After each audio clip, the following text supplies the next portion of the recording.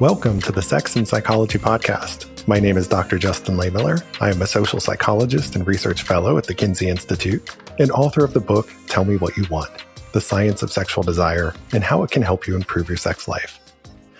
On today's episode, I'm going to be speaking with Dr. Kristen Mark, who is the Jocelyn Elders Endowed Chair and Professor in Sexual Health Education at the Institute for Sexual and Gender Health at the University of Minnesota Medical School. She is a sex and relationship researcher, educator, and therapist, and her work centers around improving the sexual and romantic lives of individuals and couples. Dr. Mark is also an AASECT certified sex educator. In this show, we're going to be talking all about sex education. We'll discuss different approaches around the world, the methods that do and don't work, and why pleasure needs to be a central focus of sex ed. We'll also dive into Kristen's body of research and explore questions such as how to keep the spark alive in long-term relationships, how bisexual people can cultivate healthy relationships in the face of bisexual stigma, and how people with a history of sexual trauma can go on to live happy, pleasure-filled sex lives. I can't wait for this conversation, so let's get to it. Hi, Kristen, and welcome to the Sex and Psychology Podcast. Hi, Justin. Thanks for having me. Thanks so much for joining me. It's always a pleasure to speak with you. So I just discovered this week that we've officially known each other for 9 years. I had a Facebook memory pop up of the first time we met, which was at the International Association for Relationship Research Conference in Chicago. And I am so glad we met because since then, we've become research collaborators and we've traveled around the world together learning about sex through our conferences and study abroad courses. And it's been a lot of fun. So I'm really looking forward to our next adventure. Yes, me too.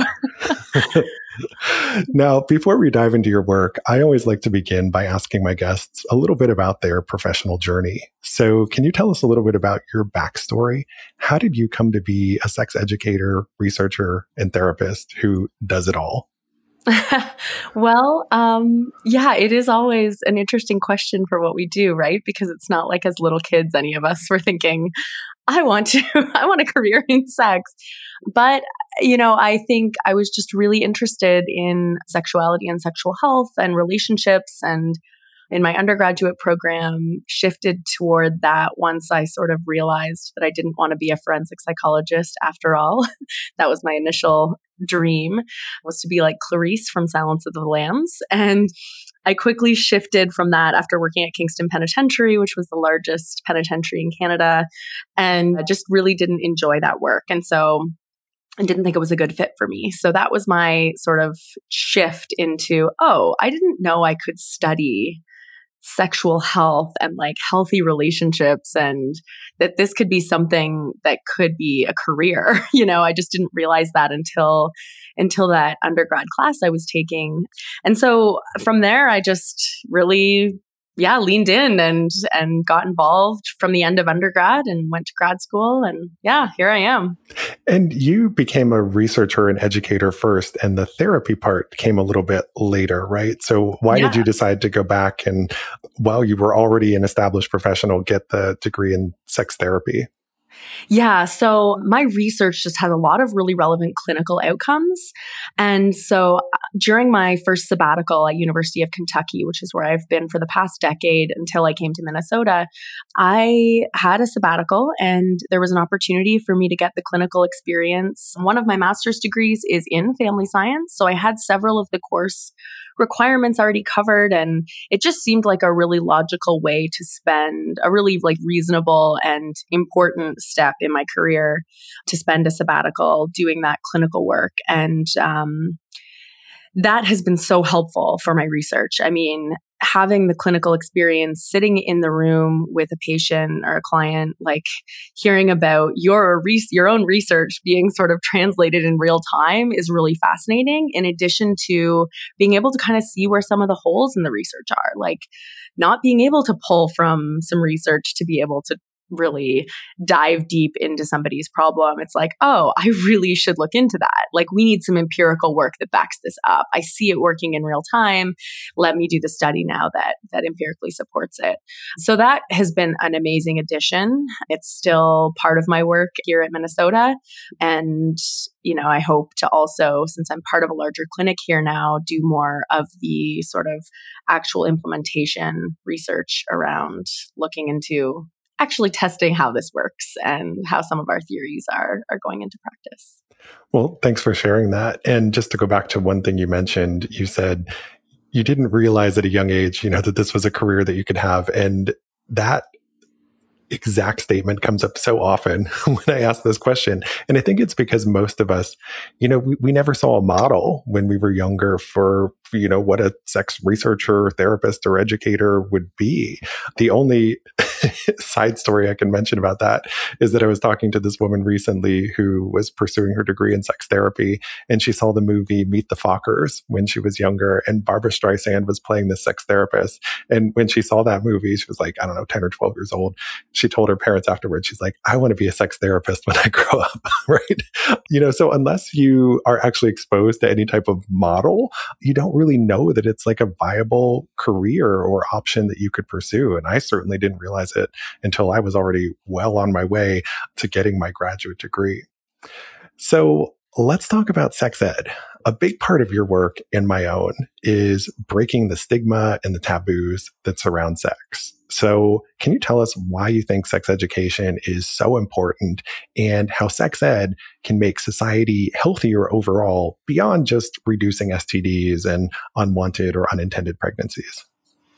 Oh, there's so many ways. Yeah, I think it is such a crucial piece. And we are starting to see, just related to sex ed and also related to your last point, we are starting to see more representations of sexual health in a healthy way in, that show Sex Education is what I'm reminded of.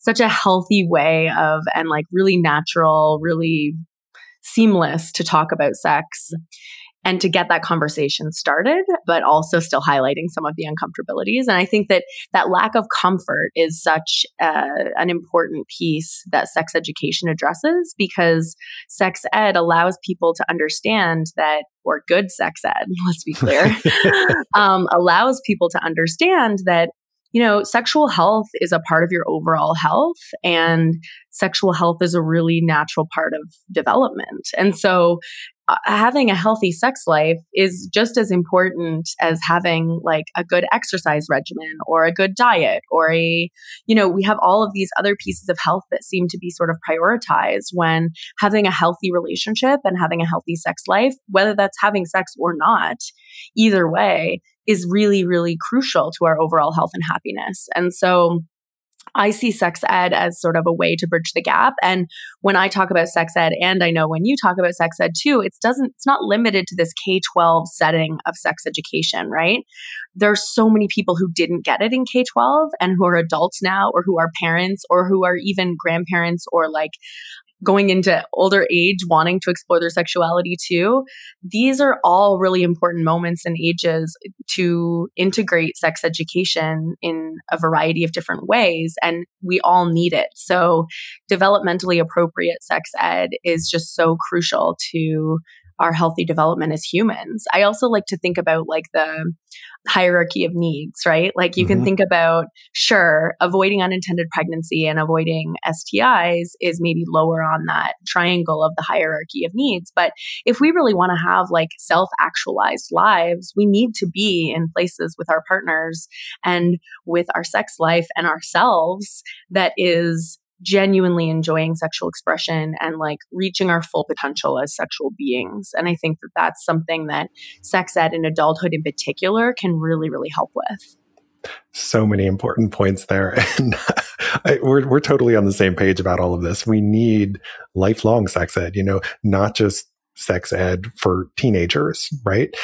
And part of that is because our sexual wants and needs change over time. Our bodies change, what we're physically capable of, what feels good for us. Like all of these things change and evolve over time. And that's why you can't just have the talk at a young age and think that you've learned everything that you need to know about sex for the rest of your life.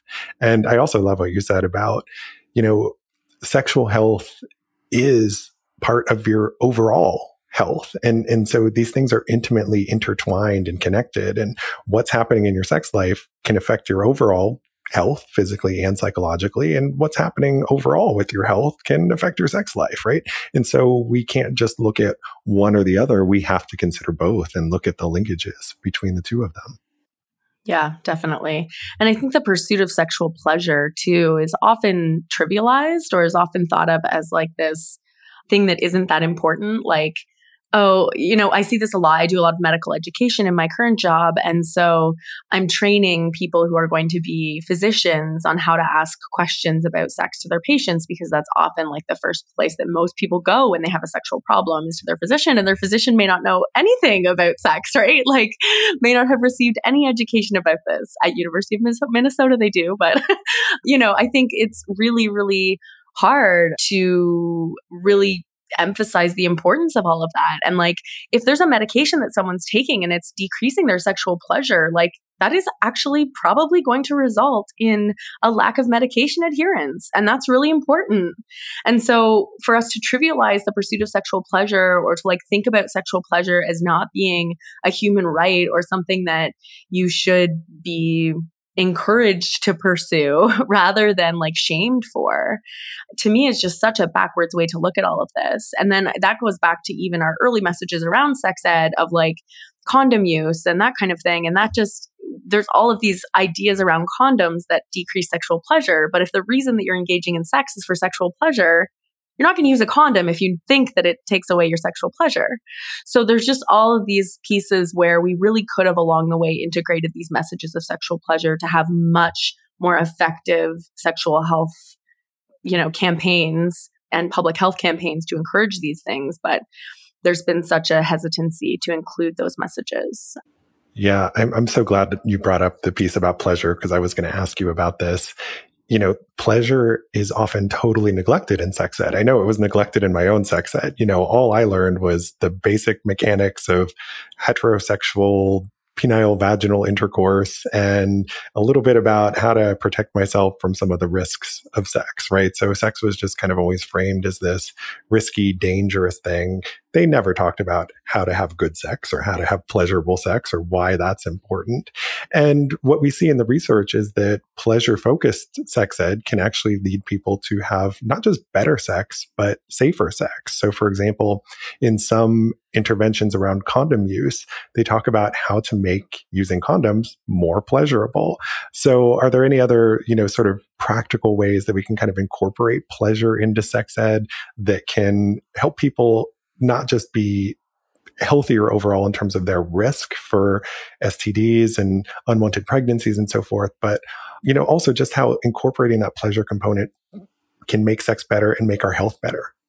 Yeah, I think there are two main ways that I've seen that play out or that I think are really important to that pleasure message. And one of them is related to consent and the other is related to inclusivity. So like with consent, for example, if we could reframe consent as like consent is sexy, because really consent is sexy, right? It's like really, really hot to realize that your partner like respects you and wants to make sure that you're there for the right reasons and like is like really wanting to get an enthusiastic consent from you. That's really hot. And that should be framed as such, as opposed to this like reading each other's nonverbal cues and trying to navigate that.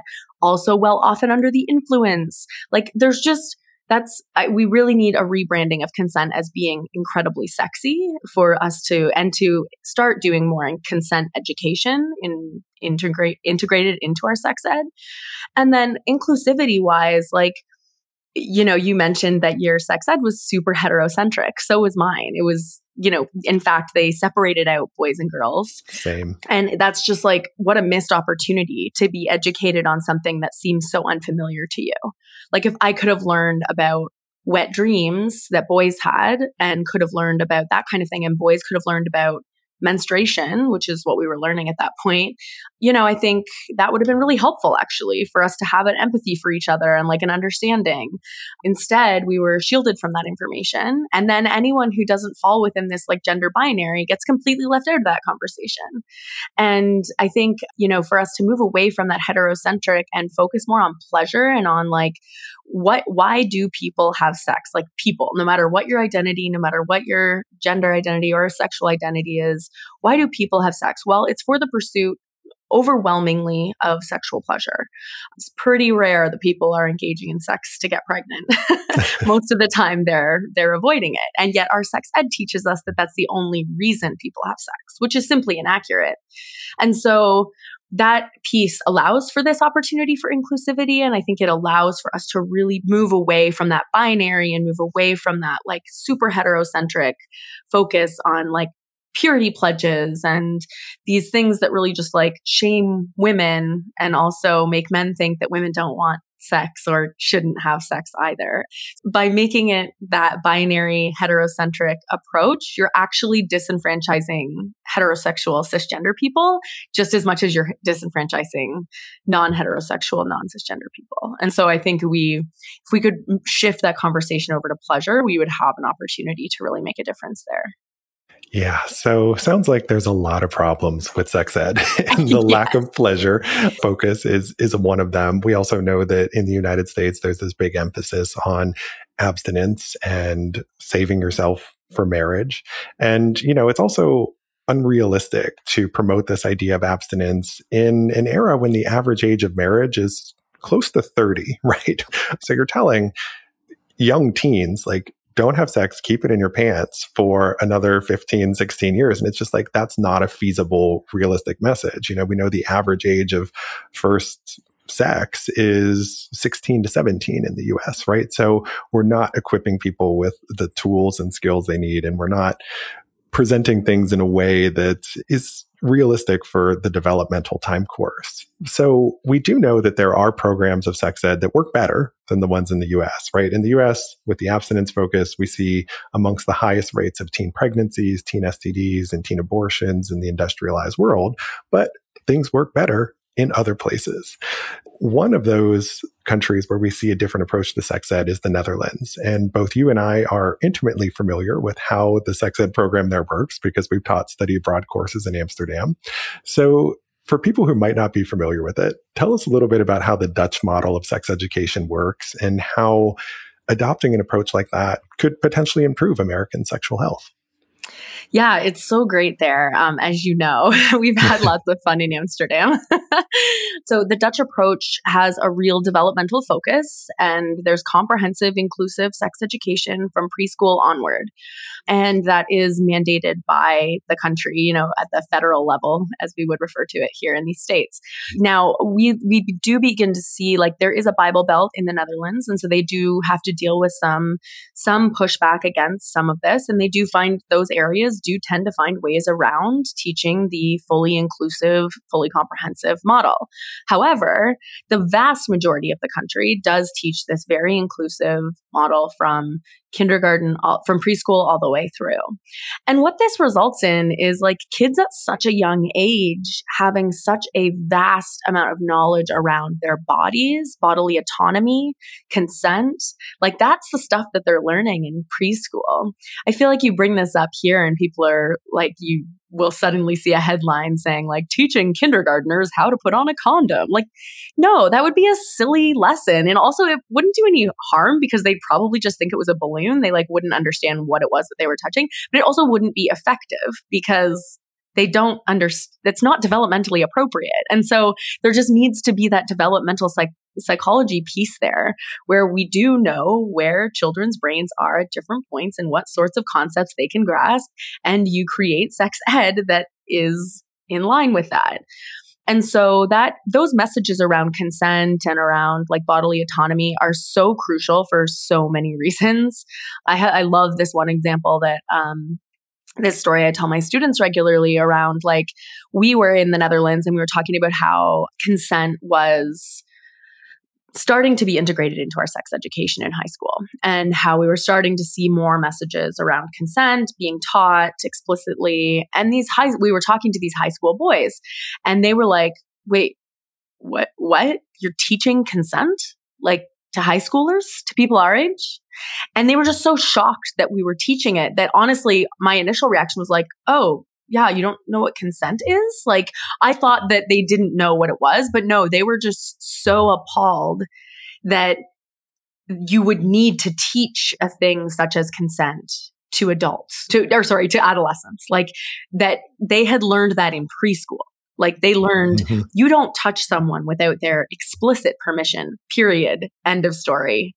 And so that was so striking to me that like these high school boys were just like disgusted by our sex education system, not teaching consent until high school. Like, that is insane. And so their sexual assault rates do tend to be lower than ours. And part of that is because, we do teach like respect, mutual respect, and this idea that like, no, you don't have a right to a woman's body. Similarly, abortion is, widely available and is some of the lowest rates of abortion in the world. So, I think that there's, it's just a very different model, and the Dutch are very pragmatic. And my course in particular had a focus on how do we bring this back to the States? How do we translate? What are some of the barriers in place that don't allow us to actually make these types of moves here? And many of those have to do with the culture. Like, the Dutch culture is just very, very pragmatic. They approach their drug regulation pragmatically. They were, the first country for marriage equality for very pragmatic reasons. Like, it's just which I love because I'm also very pragmatic, but I think it's a really, really effective model. And if other countries could adopt this lifelong approach to learning, we would see incredible outcomes with that. Yeah, I completely agree. And, I always get that same reaction when I tell people, oh, they're teaching preschoolers and kindergartners sex. They're not teaching them the mechanics of sex. They're teaching them how to communicate. They're teaching them the proper names for their anatomy instead of euphemisms. And so you're just equipping them with developmentally appropriate information that is going to serve them well for the rest of their lives. And when the lessons get a little bit more advanced, this is one of the things that I found really fascinating. In my course, I actually had the people who created the curriculum that's used in more than half of all Dutch schools. I had them come in and talk to my students when we were in Amsterdam, and they gave us some of the materials that they give to their students. And they go into so much more depth and detail in terms of things like communication practices than you would get in the States. So, for example, they have this whole scenario in there about how do you navigate a situation when you want to use a condom, but your partner doesn't, right? And so it presents these sort of challenging scenarios and gives you practical ways to work through them. And, here in the US, we don't go anywhere near that kind of stuff. We just give people the message, just say, no, don't do it, don't have sex. But over there, they're getting so much more information, so much more practical information about how to communicate about sex. And I think when you see that, and then you look at the fact that they have lower rates of teen pregnancies and teen STIs and better sexual health outcomes overall, it starts to make a lot of sense. Yeah, definitely. Yeah, I mean, they even integrated into the arts. Like, there's this one organization, I don't know if you met with them or not, but they do plays around, dramatic sort of plays around like looking at how to navigate those types of situations. And then they travel around to different schools and do that. I mean, it's an approach that is free of the shame and free of the guilt. And I think that that's something that really holds down so many American adults when it comes to really truly expressing themselves sexually and like truly feeling like they can get to that self-actualized place for their sexual health. Yeah. Now, beyond sex ed, the Dutch do a lot of things differently when it comes to sex. So what else have you learned in your study abroad courses about how they approach sex and maybe what people in other countries can learn from them?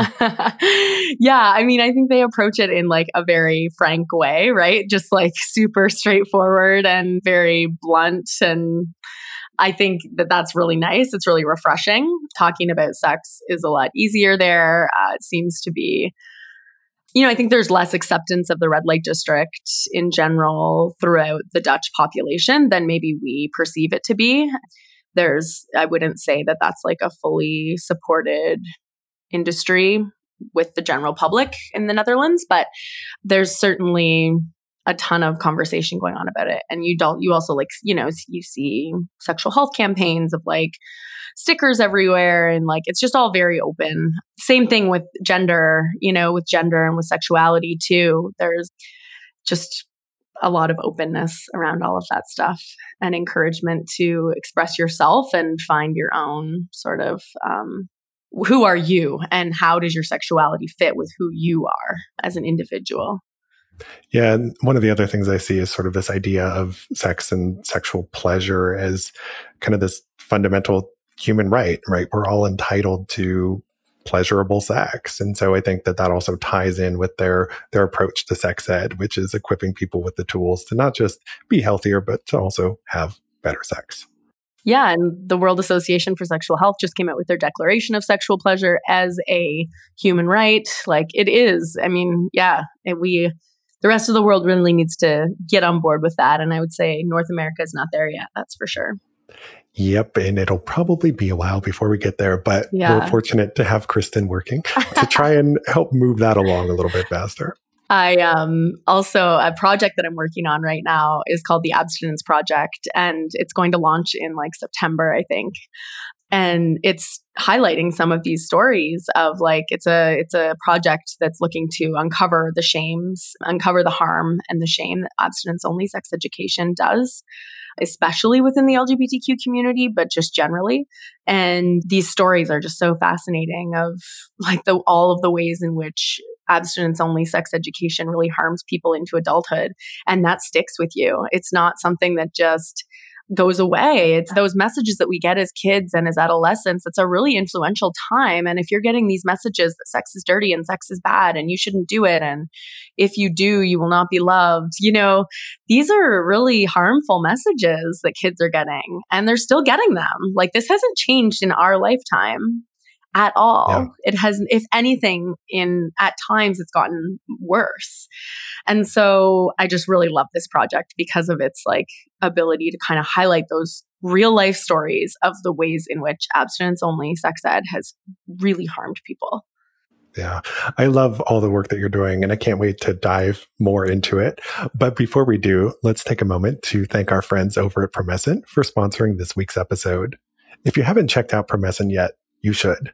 They have a whole line of sexual health and wellness products, including a female arousal gel, lubricants that come in several varieties, and their signature delay spray, which is designed to help men last longer in bed. Now, Kristen, you've actually published a study evaluating the effectiveness of Promescent's delay spray. Can you tell us a little bit about what you found there? Yeah, I did. That was a study that we did where we looked at how it impacted the quality of their sexual experience. And we did find that it significantly positively impacted the quality of their sexual experience on days that they used Promescent versus days that they did not. Also, we collected some really interesting qualitative data that I'm not sure if we published in that paper or not, but the qualitative data were from the partners, and the partner response was also really positive, where across the board, no numbing on them. And it was just really a positive experience for the partner as well. Yes, so can make you last longer and linked to increased satisfaction for all partners involved. So there you have it. The data show that it works. To learn more about Promescent and to place an order, head over to promescent.com. That's promescent.com. All right, Kristen, let's dive into more of your research. You've conducted studies on a lot of different topics that I think are worth addressing. I mean, we could talk for hours about this, but to begin, can you tell us a little bit about the work that you've done on keeping the spark alive in long-term relationships? You published an extensive review paper recently looking at how couples maintain sexual desire over time. So what are some of the key takeaways from that? Yeah, that was great. I loved that paper because one of the biggest questions I always get is like, how do you do that? Right. And so this paper sort of answered that question of like, here's what the research thus far has shown that contributes to this. How do you do this? And we came up with a conceptual model that classified things into like individual level factors. So some important pieces there that we found were like making sure, if you're too tired, and that becomes chronic, that's a problem. Stress, things like individual body image, If you don't feel great about yourself, you're probably not going to be able to or want to maintain your desire in your long-term relationship or feel desired or desirable. And then there were these interpersonal factors. And I would say that these are probably the most sort of researched. And these are things like communication with your partner, couples who communicate more about sex and about non-sex, so just general day to day, tend to be better at keeping the spark alive in longer term relationships. Also, things like the extent to which you maintain a level of autonomy in your relationship. So for each of you, do you have some differentiation of the self, or are you completely enmeshed? And couples who have more differentiation of the self tend to be better at maintaining that spark in longer term. And I know you had my good friend and colleague, Amy Muse, on recently. And I think you all talked about the sexual communal strength stuff, which is really important too, of really making sure that each of you are focused on meeting each other's sexual needs and the extent to it. And the more you are focused on that and the more you're able to do that, the higher likelihood of maintaining that desire in long-term relationships. Mm-hmm. And then there are also these like societal things. So these are things like, when, these gendered expectations that exist that really stem from sex ed. And this is sort of one of those streams that keeps all of my research together in a thread, is this idea that when we are taught that women need to be gatekeepers of sex and men need to always pursue sex, that does not bode well for maintaining a desire in longer term relationships. And that idea that men should always be ready and willing to have sex at any given time is really actually quite harmful to men, because then when they experience low sexual desire, they feel embarrassed about it. They feel like there's not somewhere that they can go to talk about it, that their like manhood is at risk of being exposed as fake or minimal. And so there's really all of these like societal pieces that feed into that, and these expectations that are placed upon us that can be quite harmful for maintaining desire in longer term relationships. It's entirely normal for sexual desire to ebb and flow throughout one's life. And so there's certainly lots of evidence to support that. And that's going to change depending on what relationship you're in and depending on all of these variety of like individual level factors, your health, how's your overall health doing? Are you experiencing a medical issue? All of these things impact our sexual desire. And knowing that it's that complex and knowing that there's that many factors, I think is sort of hopeful almost, because it really gives you lots of different inroads into potentially sparking back up that spark. Whereas, if you try one avenue and it doesn't work, it can kind of feel disappointing if there aren't several things for you to try. So I think that's a hopeful message, is that there are a lot of things that impact desire. So there's a lot of things for you to try in order to really build that back up. But our relationships definitely matter. And like that satisfaction level within relationships is really important, and talking about being able to navigate what are the like mechanisms that we can employ here to turn this around, and being willing to have that conversation and bring up that elephant in the room is a tough thing to do for couples. I've seen that clinically, certainly, but it's a really important thing to do if you want to move your sex life to a place of like real enjoyment and seeing one another and knowing one another intimately in that way. Yep.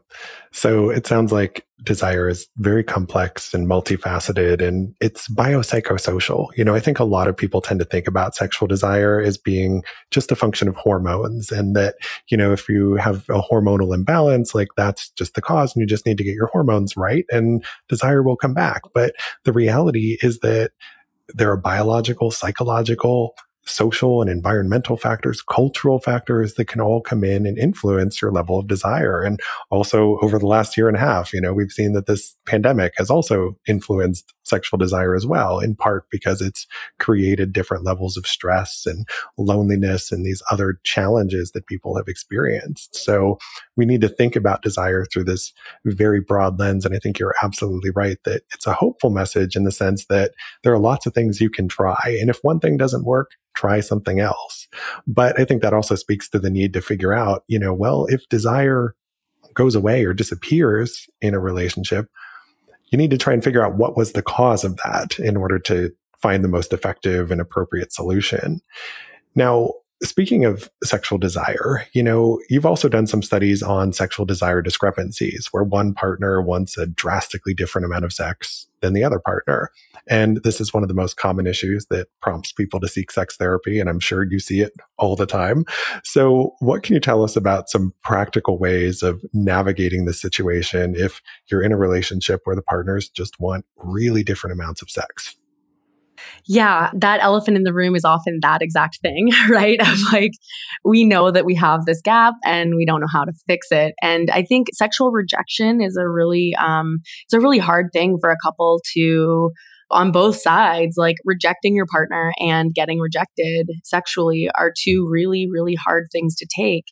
And they can build up resentment within a relationship in a way that can be really harmful for the relationship. So, not allowing for that to build up is a really crucial component to making sure that you address it, like sort of address it before it gets too bad, because that resentment piece of the sexual rejection can become problematic. Our research has found that couples-based approaches tend to be far more successful than individual level approaches. So one of my former students, Laura Vowles, her and I published a study that looked at what are the most effective strategies for addressing desire discrepancy. And one of those was, so often we can get into this habit of wanting to say okay, I don't want sex as much as my partner, so I'm just going to work on myself and I'm going to try and come up to their level.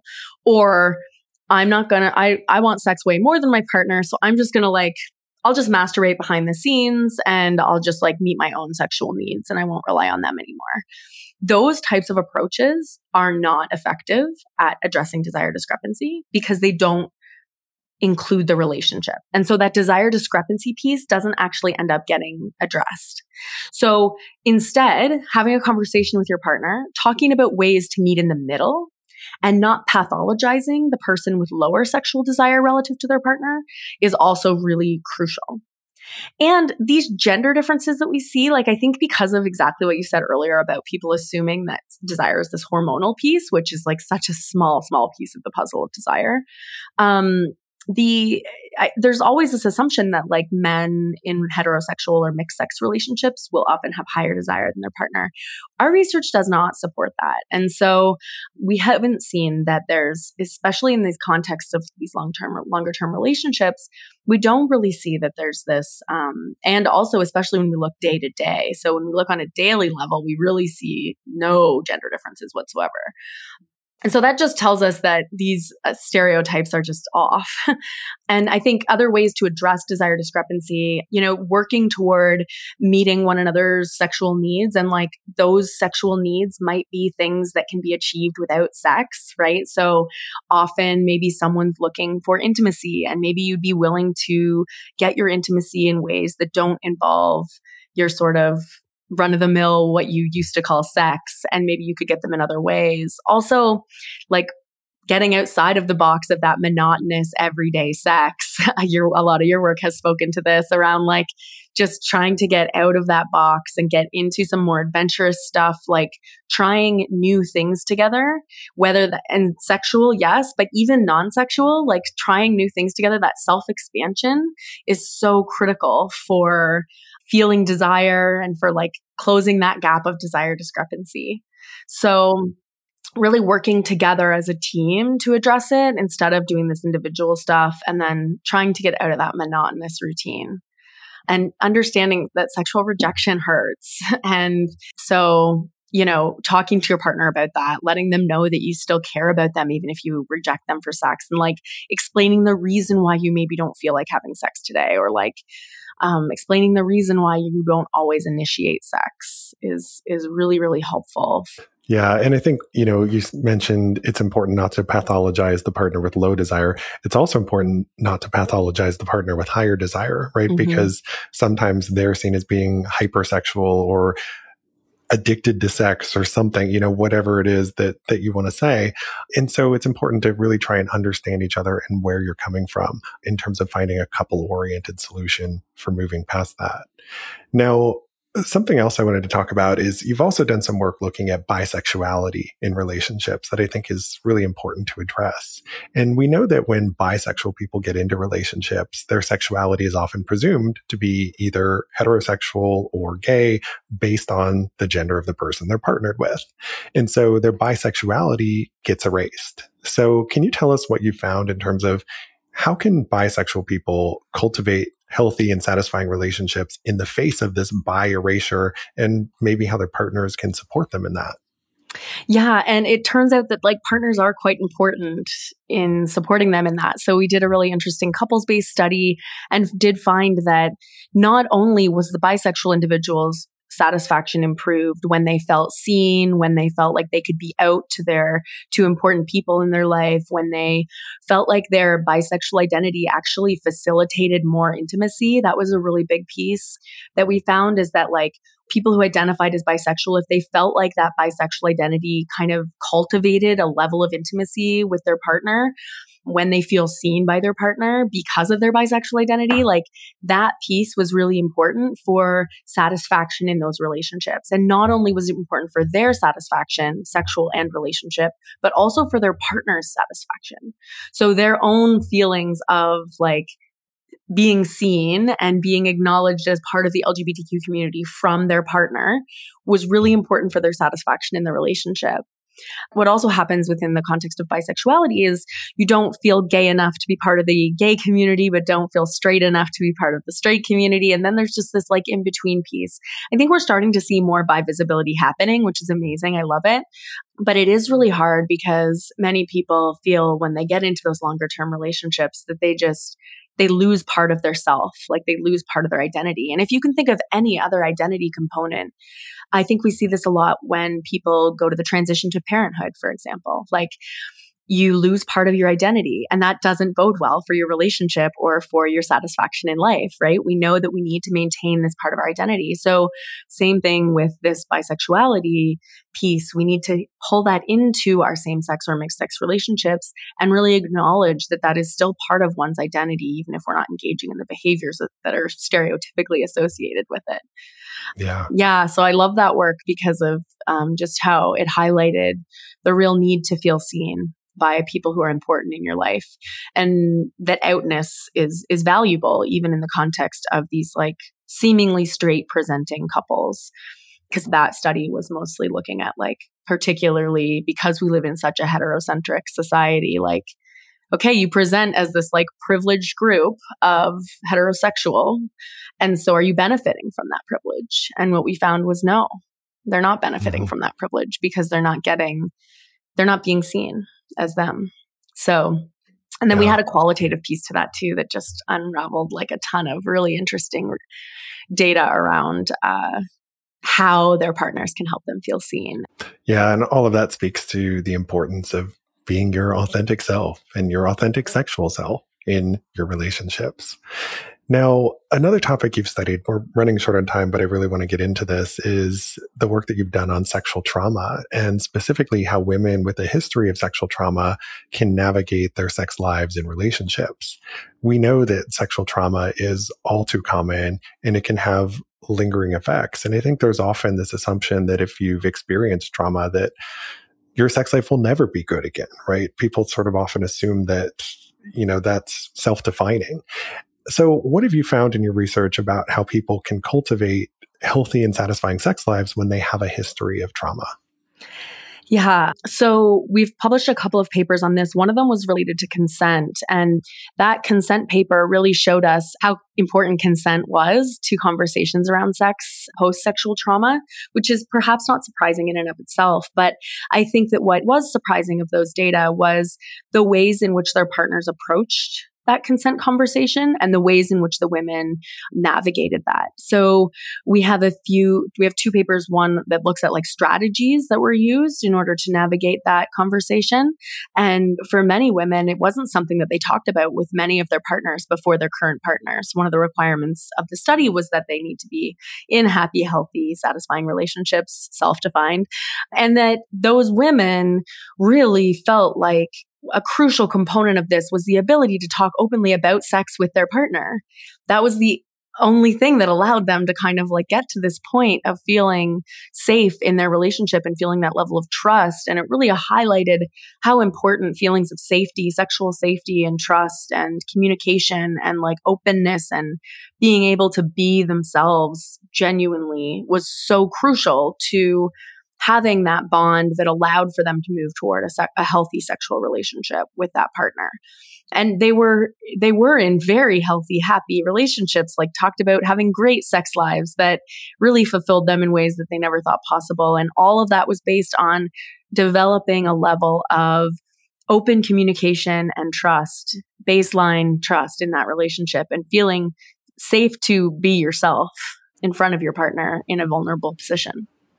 Yeah. And it goes back to, being your authentic self. And, and I think it's so important that you're doing this work because, like I said, there's a lot of people who just think of sexual trauma as something that is going to prevent you from ever having a great sex life. And I think by showing that, here are the steps, here are the ways that people can move on from trauma and feel safe in their relationships and cultivate happy, healthy sex lives is an important and I think reassuring message for a lot of people because, as I said, sexual trauma is all too common and something that often is just never talked about at all, including in the context of our romantic relationships. I actually read a study recently on sexual secrets and the things that people hide. And the single most common thing that women reported hiding from their partners was history of sexual victimization.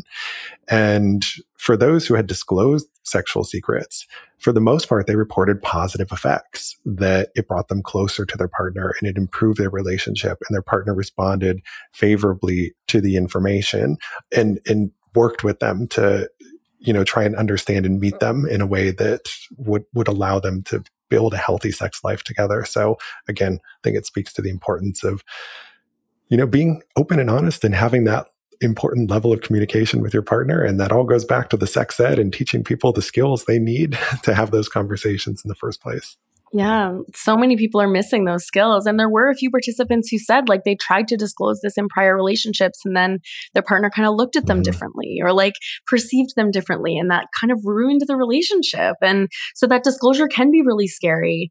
But I think that's also part of it too, is like partner responses. Like those are also shaped by the way that we were taught about sex and that we see this as someone being like damaged goods or something like that. And that's just an awful way to think about sex as a commodity in that way. Like, yeah, it's not healthy. And I think if people could begin to look at sex as more of a part of our overall health and well-being, and that we will hopefully achieve with better sex ed over time throughout the lifespan. Hopefully so. Well, thank you so much, Kristen, for this amazing conversation. It was a pleasure to have you here. Please tell my listeners where they can go to learn more about you and your work. Yeah, so I'm at the Institute for Sexual and Gender Health at University of Minnesota Medical School. So you can go to our website there or to my website, kristenmark.com or Dr. Kristen Mark on Instagram. Thanks again for your time. I really appreciate having you here. Also, thank you to my listeners. To keep up with new episodes of the podcast, you can visit my website, Sex and Psychology, at sexandpsychology.com, or subscribe on your favorite platform, where I hope you'll take a moment to rate and review the show. You can also follow me on social media for daily sex research updates. I'm on Twitter at Justin Lehmiller and Instagram at Justin J. Lehmiller. Also, be sure to check out my book, Tell Me What You Want. Thanks again for listening. Until next time.